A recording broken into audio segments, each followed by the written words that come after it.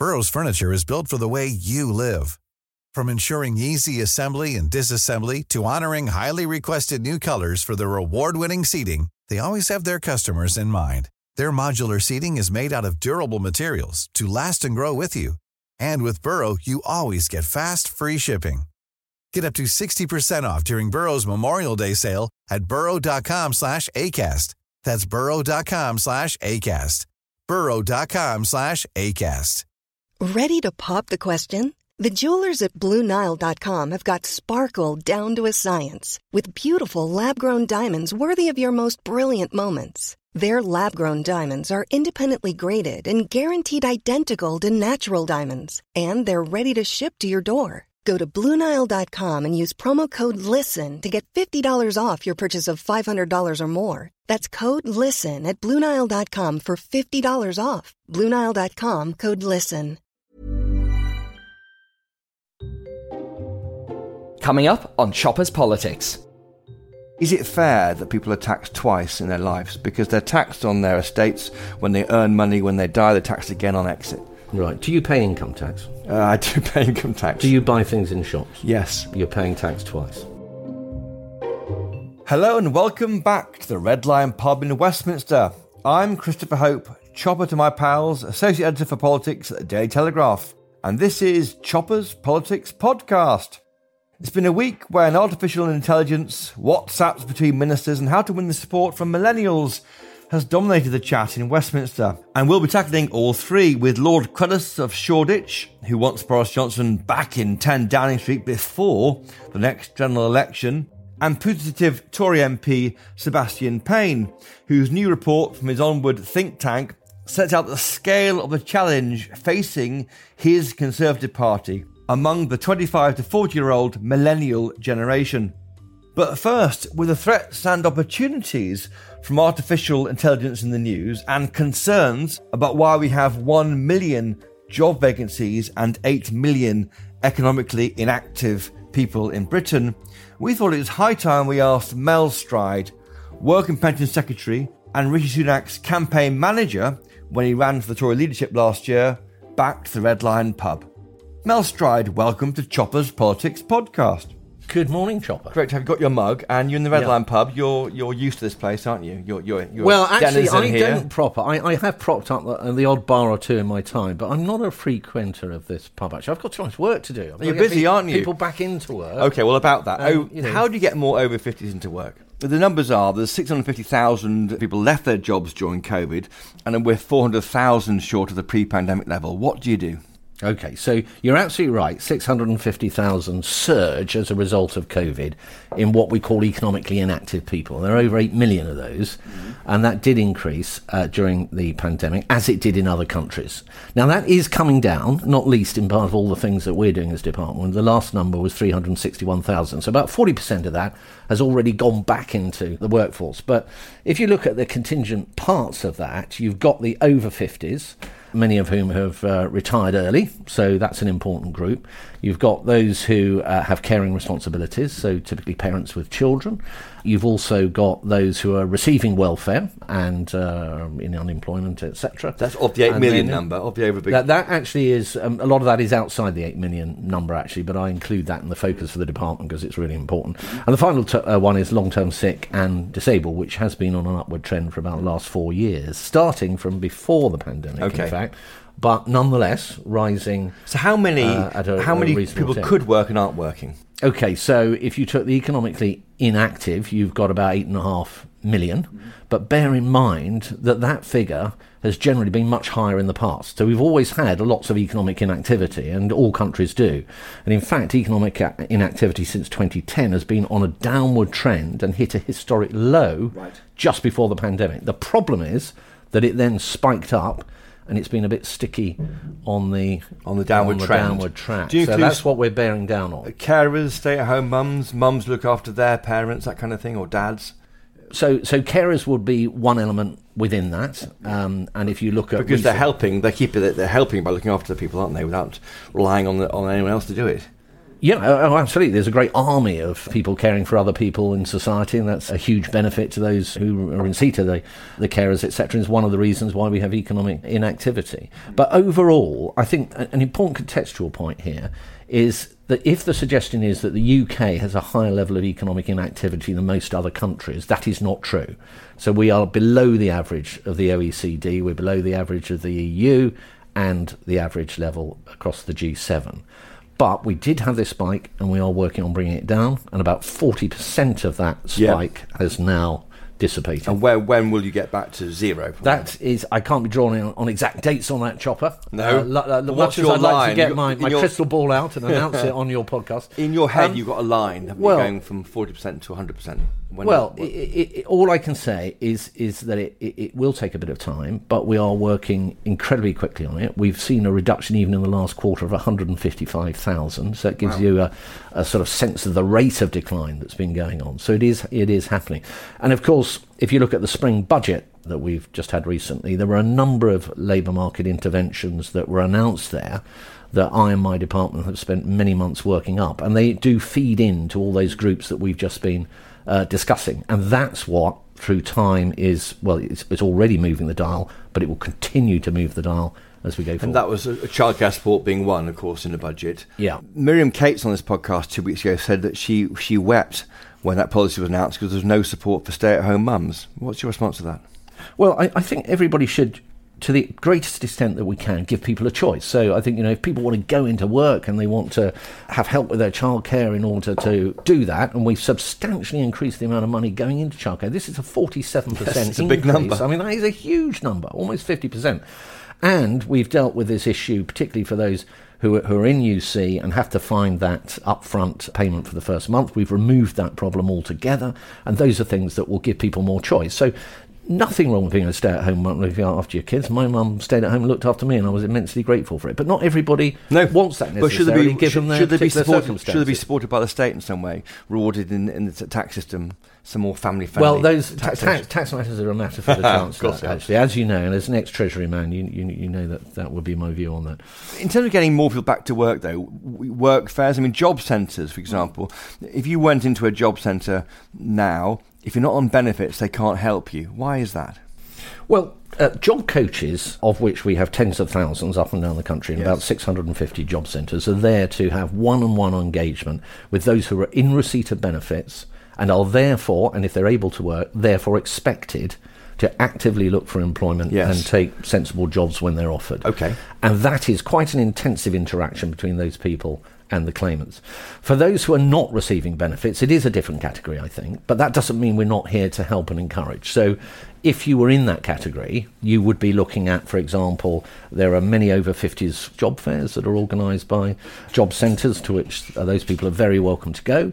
We have a lot of online stuff, so Help to Work, for example, if you Google that, you'll find lots of offerings about the different jobs available. But they've worked very hard to their 50s. Aren't they allowed to have time off, go to play golf? Of course. Are they selfish? Is there a moral duty? No, Your country needs you, Mel Stride? No, the way I would phrase it, Chopper, is that if somebody has worked very hard, or for whatever reason finds themselves perfectly comfortable to live the rest of their life retired, then that is entirely a matter for them. It's an individual choice, and it's not for the state to interfere with that. But I do think there is real value in work, both at the individual level. We know it's good for mental health, it's good for all sorts of outcomes, and at the same time it's supportive of local communities because you're helping local employees who at the moment might be struggling to find people to fill vacancies, and it's putting something back because of course you're paying tax and you're contributing to all the things that we get through the state. So no compulsion, but I think there is, I think we should say that work matters and work is important, and work is something that for many people is a really good thing. Do you look around your pals? I think you're, I won't say how old you are, but you look at, you're a bit older than me. Over 50. Over 50, I'm over 52. But I thought you were in your 30s. No. Oh, right, okay. You look around there. Right, sorry, I'll have to why check aren't you that working? You should be helping out your country, paying your taxes. Do you get judgmental of your mates? No. It's interesting you should raise that, though. I do come across friends and people, and I say, "Oh, what are you up to?" And they say, "Oh, well, I do a bit of this and a bit of that. None of it's work." And I can't help myself. I always say, "Well, why have you thought about getting a job? Why don't you do a few hours a week? Why don't you just go and serve in the local restaurant or do something in the pub? Or you were an accountant. Why don't you do something to help a local business or something?" In the same way that I think we have readily in the past said, "Why don't you do something charitable, something in the third sector," which is great. And I think there is a similarity between. Well, there is an element of putting back when it comes to work. Where do you stand on immigration? Just recently, Suella Braverman, the Home Secretary, said that she wanted more British, homegrown, to use that pun, fruit pickers. And yet, a few days later, the government increased the numbers of foreign workers who can come and pick fruit in this country. Do you want more British fruit pickers? You're the Working Pension Secretary. I think across the whole piece, what I want is us to move to much lower level of reliance on immigration. So it is too high, and the government recognises that, and we will get it down, and we've made some important announcements about the dependence of students coming over and working here, and that'll make a big difference, actually, a big number attached to that. But through time, what we've got to see is businesses stepping up in terms of increasing productivity, investing more in the capital and machinery and stuff that's needed to make sure that we get the higher paid jobs that people really want to do. But on the point of fruit pickers... my final point of that, Chopper, was going to be that to the extent that you just simply keep pulling the immigration lever to solve those kind of vacancy problems, you don't get that impetus for businesses to adjust in the way that they need to adjust. But on the point about fruit pickers almost define the debate, don't they, on this? Do you want to see more British fruit pickers, which is what the Home Secretary wants? Well, I don't think I'm going to plunge into opining on the fruit-picking sector in particular, but I think there is just that general point across the piece that, we do need to see adjustments in our domestic productivity, etc. What level of migration are you happy with? I mean, is it tens of thousands? Is it OBR, say, 250,000 for the next 10 years? That's a net migration number. I'm not going to put a figure on that, other than to say that we have been very clear that I think there's 606,000 in 2022. We haven't had the 23 numbers, but they are too high. Now, some of that, of course, is because we've had Ukrainians and Afghans and Hong Kong, China.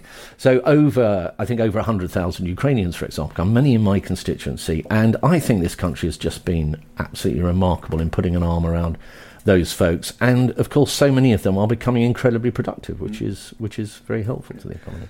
I don't mean to quote back things you said in politics, because people hate that. Oh, go on. You will do, though, won't you? You said this: with the UK's tax burden about to increase to levels not seen since the Second World War, you're looking at whether the UK's tax burden is too high and what can be done about it. That was Mel Stride as chairman of the Treasury Select Committee this time last year. Yeah. It's too high. Why is that? So if you look at other countries and ourselves, which is a fair way of looking at it, what you will see... comparable countries. Yeah, comparable countries. So if you looked at the original... Well, if you went back to when there were 14 members of the EU and looked at their average tax burdens expressed as a percentage of GDP, Chopper... As I do all the time. You know how you do this on the back of that I can't sleep without doing it. Yeah, exactly. You can't stop yourself, can you? And you look at how that has changed through time. Of course, it's risen. And it's risen because, for reasons of demography, and we expect more from the state in terms of healthcare and all of those kind of things, and that's driven those figures up. And if you look at how we compare by comparison, we've not gone up as far, or in many cases as fast. And if you look at where we sit in the pack internationally across the OECD for the level of the tax burden, we're not right at the tail end where we're at the very highest. In fact, we're somewhere in the middle. None of that is to say that we don't want lower taxes. We do. But at the moment, given the economic challenges we got, we spend $400 billion on supporting businesses and individuals through COVID. Do you regret that yet? No, I don't. You don't? No, I don't. No. Some on the right, your party do think that. Not at all. No. If we had not gone in at scale and at speed to support businesses and individuals, it would have been cataclysmic. Now, as it was, the economy shrunk by 10%, almost overnight. The biggest shrinkage in over 300 years. You'd have to go back to the Great Frost of the early 1700s to have a bigger impact. The thought of not having come forward with furlough, for example, it would have been appalling. I mean, forget the unemployment of the 1980s up at 11 or 12%. We ended up bottoming out at about, I think, 5 or 4 or thereabouts. So that was Rishi Sunak's but my point on taxes, that's not a free lunch. That's got to be repaid. And now we've had, of course, the inflationary pressures because of the war in Ukraine. And that is putting pressures on the public finances. It means that interest rates are rising as monetary policy is tightening. Consequences of that is that the servicing costs for our national debt are going up quite strongly. That's bearing hard on public finances. And that, we've got to square. We've got to keep the international markets lending us money, and we've got to do it through being fiscally responsible. And at the moment, that means tax levels need to be broadly at the level they are. And now, if we can get everything right and inflation down, and we're going to halve it by the end of this year, as you know. Yes, well, as you say you'll do. As we are determined to do, and we are beginning to do, we will be able to look at that afresh. Now, that's not a matter for me, it's a matter for the Chancellor and the Prime Minister. But, we can, if we get through this period, I think, have sunnier uplands fiscally ahead of us. You successfully ran Rishi Sunak's campaign to be Prime Minister. So you ran his campaign. Is he a tax cutter? Oh, at heart, totally. But he's also a very practical man, and he's a realist, and he's very, very responsible, and he has a very high level of integrity. Now, that's why I backed him. So if you look at the campaign, there were many in our campaign that said to him, "You've got to show something." They're saying it now, brother. They're saying it now. You've got to tell the membership you're going to slash taxes left, right, and centre. His response, and I remember many discussions with him about this, was, "I'm not going to do that because it's irresponsible. It will lead to a bad place." Now. And he said that in the TV debate with Liz Truss, didn't absolutely. And he knew it was a line that wasn't going to win him much support amongst the Conservative or in fact, the vote. I mean, he lost that vote. And he did indeed lose it. But he stayed true to what he knew to be right. But that does not mean he's not a low-tax Conservative. He most definitely is. With a passion, he wants to get the tax burden down. But he knows that he has to approach it all in a responsible way, which is largely what Maggie Thatcher did, actually. I mean, she didn't rush out at the time of high inflation in 1979 and slash all the taxes left, right and centre. She got on top of inflation. Yeah. In that first term of government. And then Lawson came in and did all those wonderful things that we all aspire to. And I think Rishi had Nigel Lawson's and maybe that's portrait forgotten. above his desk, didn't he? I think he was Chancellor. I think that's his. Lawson was his hero. I think Lawson is above, and that picture has remained there above Jeremy Hunt's desk in the number 11. So when I last went there. That's your lodestar for where he is on tax. I've got to ask you about inheritance tax, which the Telegraph launched a campaign about this week.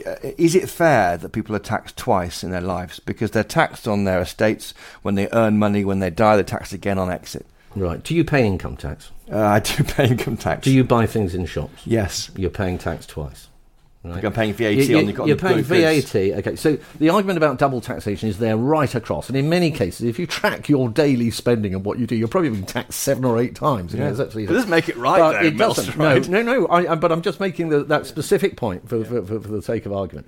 But with inheritance tax, nobody wants taxes. Most taxes we'd like to reduce. It is a matter for the Chancellor. What I would say on inheritance tax is that I think it's the case that only about 7%, I say only about 7%, if you're in the 7%, then that's not great news, but only about 7% actually pay it. We did substantially increase the amount that you can earn plus property or that can be within your estate. And you can share it, you can share it with your partner. I think 2 partners plus property means £1 million without having to pay inheritance tax. I think that takes most people's estates out of inheritance tax. But look, I'd like to see many taxes reduced, and there are some particular ones that you would think of. What's your top 5? Well, I think... You're in the pub, no one's listening now. No, nobody's listening. Well, absolutely. I listened to your last podcast, Chopper, and my wife said, does that mean that's doubled the audience there? And I said, no. I said, he's very well respected and listened to. I think this drifts into discussions of Laffer effects within the tax system, which often people say, look, there are taxes where you could drop those taxes and get more revenue. I don't actually think there are many examples of that, but I think there are some where there are serious questions to ask. And one of them, for example, is the upper rate of capital gains tax. I think stamp duty land tax and stamp duty on property, etc., particularly the upper levels of that, may be taxes where you would have that kind of effect. But as I say, those are matters for the Chancellor to think about, not for me. And you believe in the vision of Rishi Sunak, don't you? I mean, I saw a senior member of his team recently, and they said that we as journalists need to relax, RELAX, and just wait to see what happens by the end of the year, the 5 challenges he set himself. And then, is time on his side? I mean, Can he do it? I think if anybody can do it, he can do it. The jury is clearly out as to the result of the next general election, even to the extent that I think most people are kind of sensing a hung parliament, you know.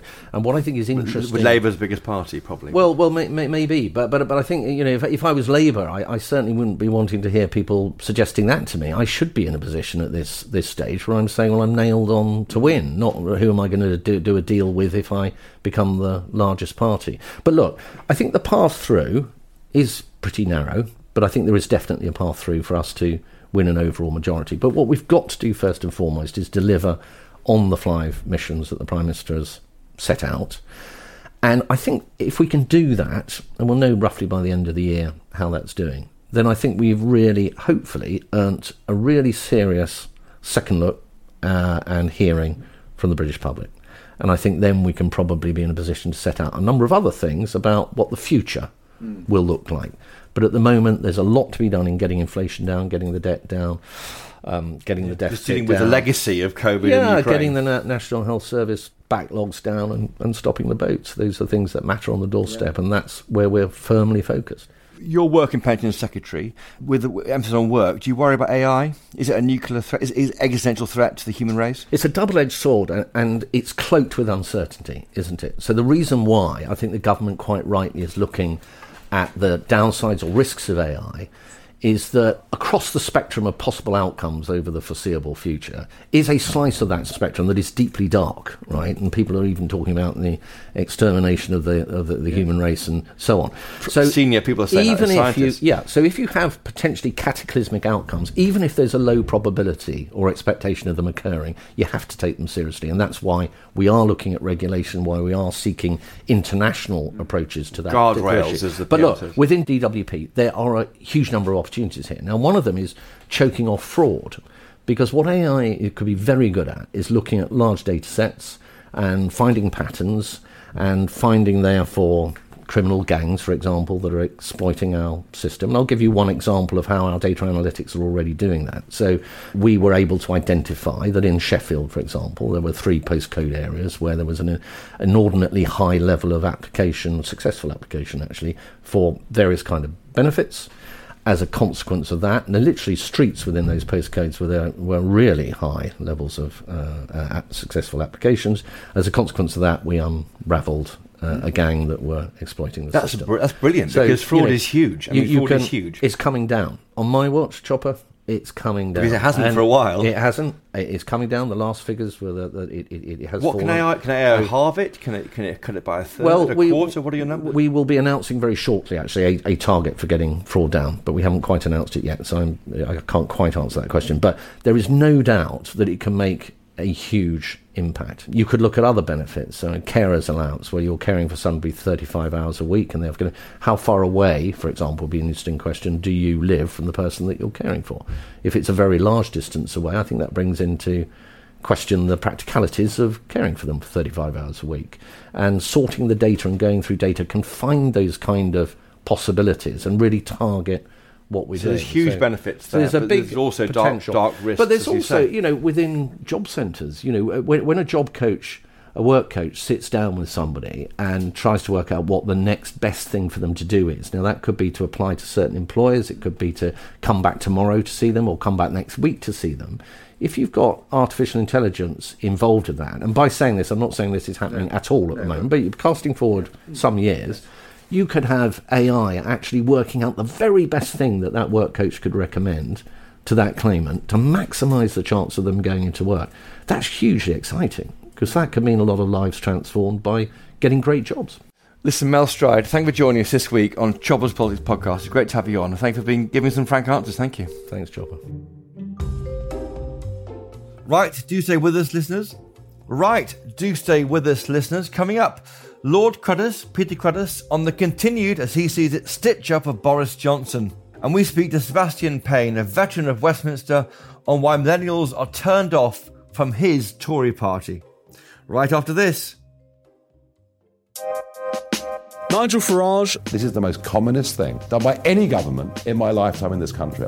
Lionel Shriver. Which is worse, Biden's not being in control and Biden being in control?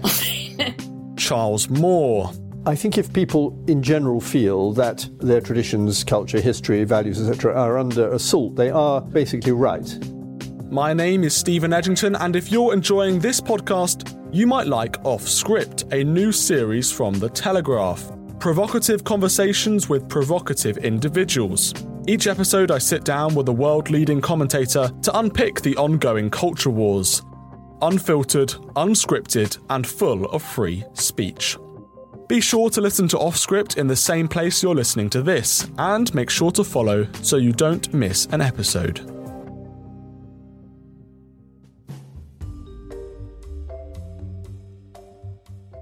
And we're back. Now, a man who's been around the political bloc almost as much as I have is Sebastian Payne, a former journalist with The Telegraph and the Financial Times, an author of 2 books, and now the head of Onward, a centre-right think tank. Now, Onward has published a new report this week titled The Missing Millennials. These are 25 to 40-year-olds who have grown up under consecutive Tory governments and are a bit, well, fed up about the opportunities open to them. To unpack its findings and to give sense to what's going on, Seb joined me in the pub this week. Sebastian Payne, welcome to Chopper's Politics Podcast. Thanks for having me, Chris. What are millennials? So millennials are a generational cohort of 25 to 40-year-olds. They were born in the 1980s and 1990s, and the name comes that it runs up to the year 2000, the millennium. And they're quite a unique generation because, first of all, a lot of them entered the workplace after the financial crash. A lot of them have only worked under Conservative rule, that when Labour was last in power, many of them were in education or at university. So they're quite a hard-nosed generation in some respects, but if you look at their kind of preferences, they are sort of less liberal than Generation Z, which is below them, which is 18 to 24-year-olds, and a bit more liberal than Generation X, which comes above them.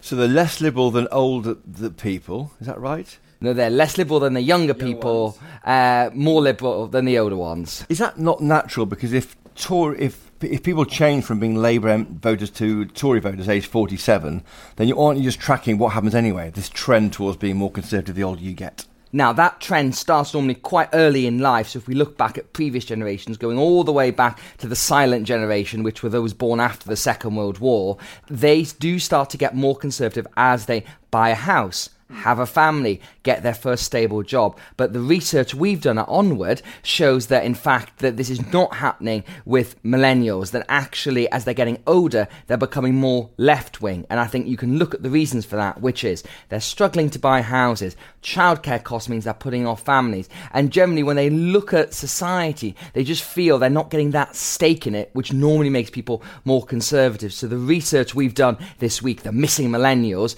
we're trying to say that the Conservatives need to do something about this now, because if they don't, in 5, 10, 15 years' time, there'll be no core voting base left, because millennials are already the biggest majority in 21% of seats. So your millennials pledge card says what? 5 things?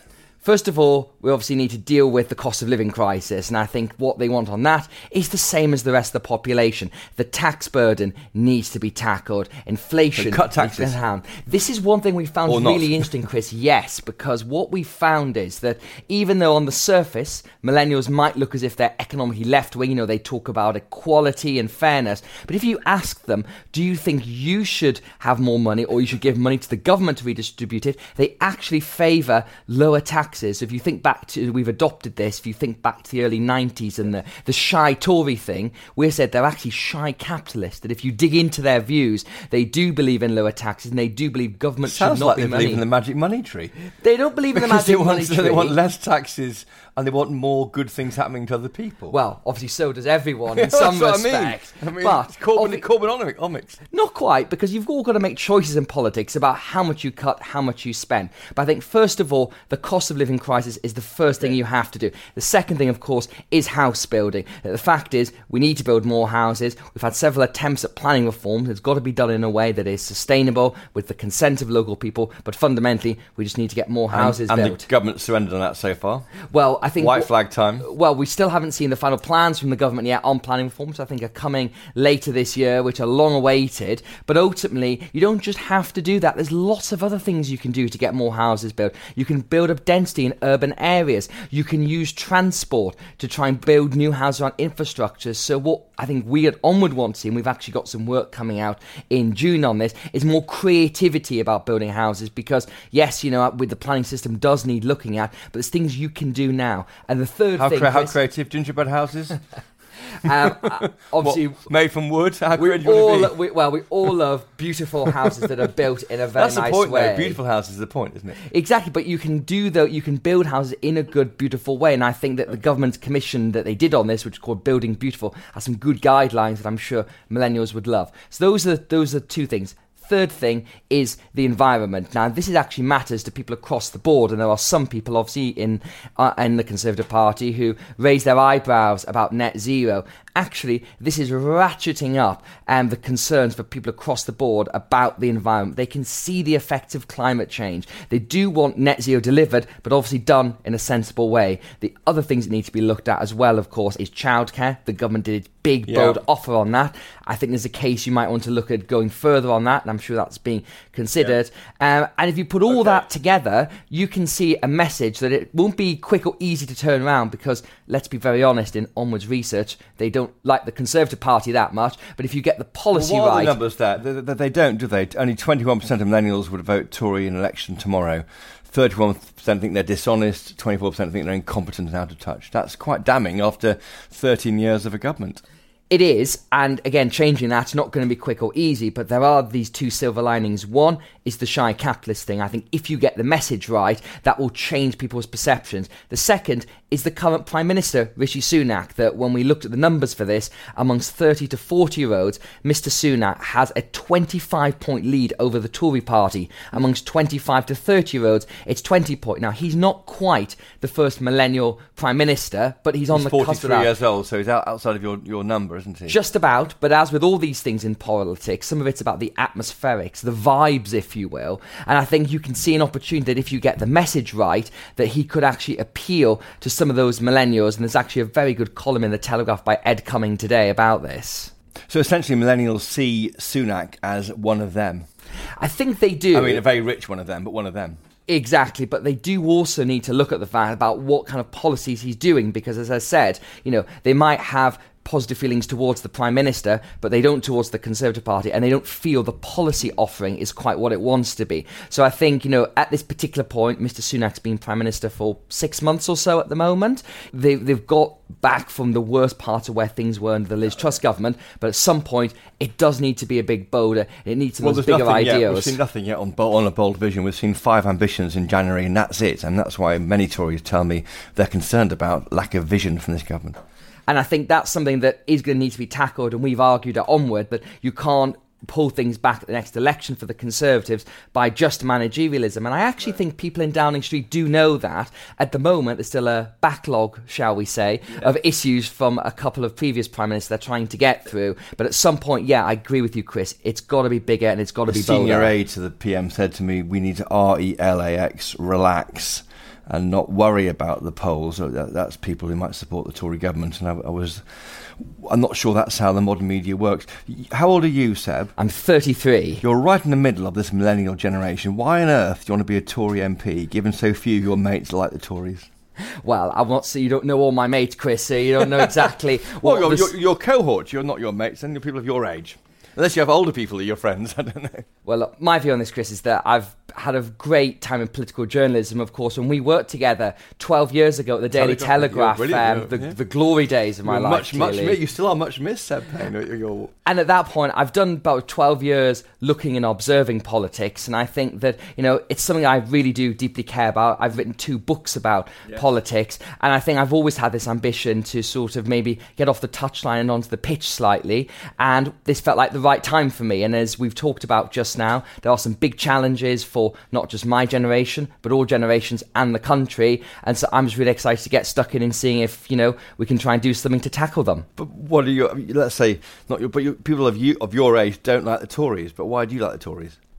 So my political background, as I wrote about in my book Broken Heartlands in the Red War, was growing up in Gateshead, a town that often fall into the left behind category. And, I grew up through 13 years of Labour rule. All I remembered was Labour MPs, Labour councillors, and things didn't fundamentally change for my family and the people I grew up with there. And so when I started becoming politically sentient, shall we say, and being aware of the issues and thinking about it, it felt to me as if actually it was the Conservatives who had the right idea in terms of taking power closer to people, in terms of trying to allow people to have more of their money, allowing people to have more personal freedom. So that set a very clear set of ideas and ambitions. And as I said, through my career at the Daily Telegraph, the Spectator and the Financial Times and now Onward, obviously when you're a journalist, you have values, and I'm sure you have values too, Chris.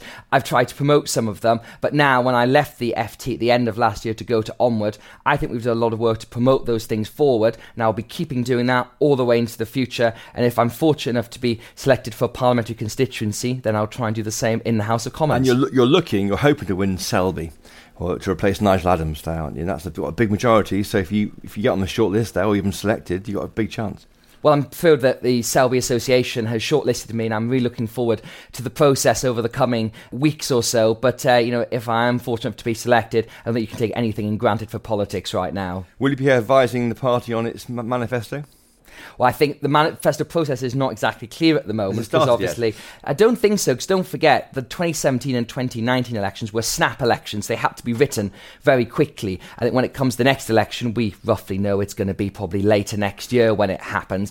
And when we sort of get to that point, I'm sure there'll be a process where think tanks and MPs and people from the wider Conservative Party can feed into it. So it's a document that brings all those things together. But Onward has some very clear ambitions and ideas we want to get into there, and we'll be making our case. Have politicians forgiven you for your journalism? Now you're going to be a politician. Have you said sorry to anyone yet? I've not said sorry to anyone for any journalism I've ever done, and I don't intend to, because I think following in the good steps of Christopher Hope, I've always tried to be a straight shooter and tell it like it is. Absolutely. Well, if I can give you one idea to be a Tory MP, you must support the campaign for a new Royal Yacht Britannia, a replacement for this glorious vessel, which was shamefully decommissioned by Labour in October 1997. Will you support that, Seb Payne, yes or no?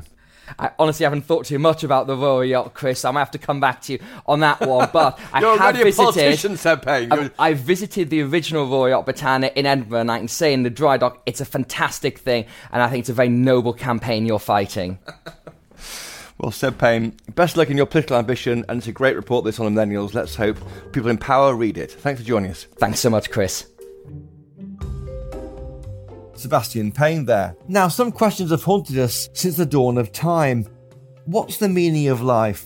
If a tree falls in the middle of the woods and no one's there to hear it, will Extinction Rebellion still care? And will Boris Johnson ever make a political comeback again?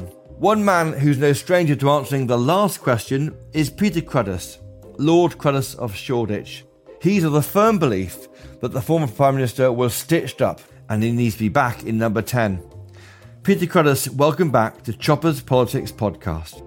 Yeah, it's good to be back. Yeah, you like being in Red Lamp Pub, don't you? You're a political person now. Yeah, I guess I am, yeah. Try not to be. When I first spoke to you, you're a big wheel in the city, and now you spend all your time down here. Yeah, well, you get dragged into politics. I mean, I got dragged in through... I was a co-founder of Vote Leave. And, of course you were, yeah. Fought the Brexit campaign, the referendum, became Conservative Party treasurer. And you kind of... I mean, you do get dragged into politics. You've got to be interested in politics. Yeah. But for me, it started when I created my own charitable foundation and then started meeting different people, and then went to the Prince's Trust events and met the Prime Minister and so on. Which Prime Minister? David Cameron. Yes. But let's talk about a different leader, Boris Johnson. Will he ever lead your party again? I don't think it's a question of who leads our party. It's the process of appointing a leader. I mean, I've got this campaign group, Conservative Democratic Organisation, and what we're about is the democratic process of appointing our leader. Today, we have somebody that was rejected by quite large numbers by the members of the Conservative Party. They elected Boris Johnson, they elected Liz Truss, and now we have Rishi Sunak. So whether Boris comes back or not, it's up to the members. It should be up to the members, and that's the point, really. Personally, I'd like to see Boris back. I mean, he's a brilliant campaigner. 20 years, you think he won 2 mayoral elections, the Brexit vote, and an 80-seat majority at the last general election. He hasn't lost an election yet, has he? He hasn't, no. So, if I was in business, I'd want to employ this guy. Well, and people are hiring him to make speeches for himself, well, but not to help the Tory party. Yeah, well, they don't hire him because they like him. They hire him because he's successful and they want to hear what he's got to say. Should he come back before the election, Peter Credis? As leader? Well, look, I think what we need to do is to restore democracy in the Conservative Party and respect the 2019 manifesto. So for that reason, I think he should come back because he was elected, it was his manifesto, and, he was leader of the Brexit campaign. There was a personal mandate behind that number. He got a big mandate. Yeah, I think he should come back to finish the job. But I think he has a sense of, unfinished business. We really have a dysfunctional leader that seems to be reversing the 2019 manifesto. And who gave him the mandate to do that? Which measures is he reversing? Well, if you look at the Windsor Agreement, there's so many. I mean, the repeal of the European laws, but the Windsor Framework effectively leaves Northern Ireland inside the European Union. The trade agreements between the North and South have to come under European law. And the UK, there's dual control over that territory. In theory, but there's that Windsor break that we can pull, but doesn't seem to be an appetite. And what it looks like to me is that the Conservative Party have been taken over by Remain Europhile people that want a very soft Brexit, which is not what the referendum was all about. We wanted a hard Brexit, take control of our borders. Is that fair, though? What we wanted was a Brexit, or what the campaigns wanted was a Brexit, but it wasn't defined, was it? Well, I think because Brexit meant Brexit for 2 years, and no one knew what that meant. Well, we were going to control. Well, that's because we never got a Brexit Prime Minister. Once again, we had an unelected Prime Minister in Theresa May, and that was turmoil for a long period of time. All those people that worked for Vote Leave knew exactly what Brexit was. And I remember Michael Gove going on the Andrew Marr show saying that, what it means is taking back control of our borders, taking back control of our laws, repealing the laws and leaving the single market.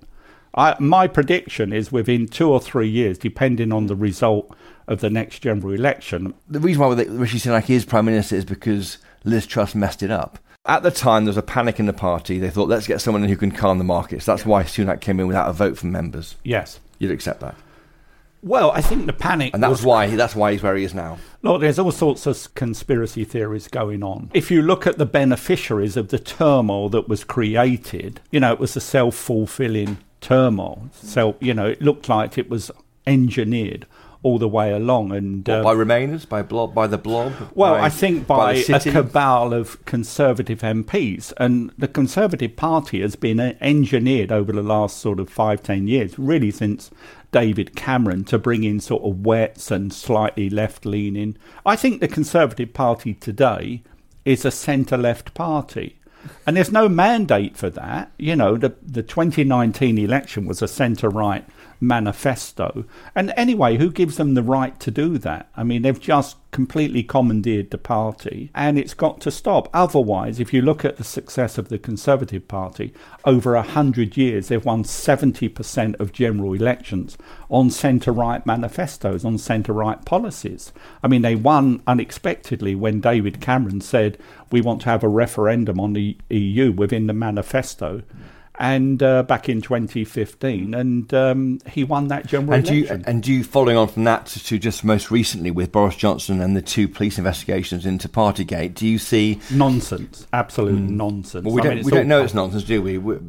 Well, of course, it's all part of the same stitch-up, but it seems to me that they're completely trying to destroy Boris's political career. But why would they do that? We're all meant to be Conservatives. We're all meant to support each other. This is an ex-Prime Minister that won a massive majority. I think Rishi Sunak should be focusing on the Sue Gray report and the relationship between her and Starmer. Yet we're still hearing about Boris. You ask the electorate, if you put Boris as leader of the party, I think he'd win the next election, and the electorate can see right the way through this what's going on. People have to get outside the Westminster bubble. Whoever the leader is, I don't think they can win the next election unless the members are behind them. And how do you engineer Even that? Boris. Do you have a confirmatory vote on Mrs Sunak's leadership, or what do you do? I think so. I think what we could do is have a confirmatory vote on Boris's resignation and Sunak's leadership. Why don't we do that? That would be this democratic. summer ahead of the... Yeah, why not? It's not too late. We've got a year to the next general election. It's not as if we are way ahead in the polls and Rishi's doing a great job around the country. I mean, I saw that photo the other day in his local constituency, and the body language of the people, I think you tweeted the picture. Well, it looked quite sad, didn't they? Yeah, they didn't look happy at all. We didn't know we may be in the wrong moment, but for all those 10 people... I mean, I don't want to be unfair to Rishi, but, you know, and it's not personal to him. I just don't like what's happening to our party and the way policies are being reversed. It's almost time that Mr Sunak reached out to the members, because they haven't been part of the conversation since he was made or appointed to the position of Prime Minister by MPs. I guess it defines what you mean by reaching out. He may well think that he is reaching out, but he's not. I mean, we are in close contact with the members. When Boris was constructively dismissed a year ago in the summer last year, we put a campaign together to give the members a confirmatory vote on Boris's resignation. And how many signed that again? Well, 12,000? No, there was around 20,000, and we only needed 10,000 votes, which we sent in to CCHQ. According to the Constitution, yeah. So why haven't you got your way then? The whole thing seemed to be delayed. We actually have forced a convention meeting, but I haven't heard any more. When is the meeting? You tell me. You know, I mean, we've had changes of chairman. I mean, it just gets kicked into the long grass. That's the contempt that this leadership holds the members in. It's unacceptable, and the sooner the members have a bigger say in the running of the party. But back to Boris Johnson, what will he do at the next election? Will he fight Henley? Will he stay where he is in Middlesex? Personally, I would sit in a red wall seat. He's loved up there, the Brexit constituencies. I would go for a good, safe seat in the north where he's appreciated and where people trusted him. As part of the Vote Leave campaign, the referendum, what we were seeing is die-hard in-the-wall Labour voters voting for Brexit. But subconsciously, they were voting for Boris, and he broke down those barriers, something that no Conservative leader has done since Maggie Thatcher, when she was winning her big majorities. Boris won the biggest majority since 1987, 43% of the popular vote. You know, if the Conservative Party was a business, I'd be offering Boris a job tomorrow. Well, on that note, Peter Credis, Lord Credis of Shoreditch, thank you for joining us this week on Choppers Politics Podcast. Thank you. My pleasure. Thank you, Chris. Peter Credis, thank you. And that's all for this week's Choppers Politics Podcast, listeners. Thank you to my guests, Sebastian Payne, Mel Stride MP and Lord Credis of Shoreditch. Thank you to my producers, Louisa Wells and Giles Gear, whom without them, well, I'd just be talking to myself in an empty pub. And most importantly of all, thank you to you for listening. For more insights into the wonderful world of Westminster, please do sign up to my daily Choppers Politics newsletter. It's free and it arrives straight into your email inbox every weekday. The link for that will be in the show notes of this episode. And don't forget to sign up to my weekly Peterborough Diary gossip column, out online every Friday at 7 p.m, and in Saturday's copy of the Daily Telegraph. And as always, please do buy a copy of the Telegraph if you can, where you can. Until next time, though, cheerio!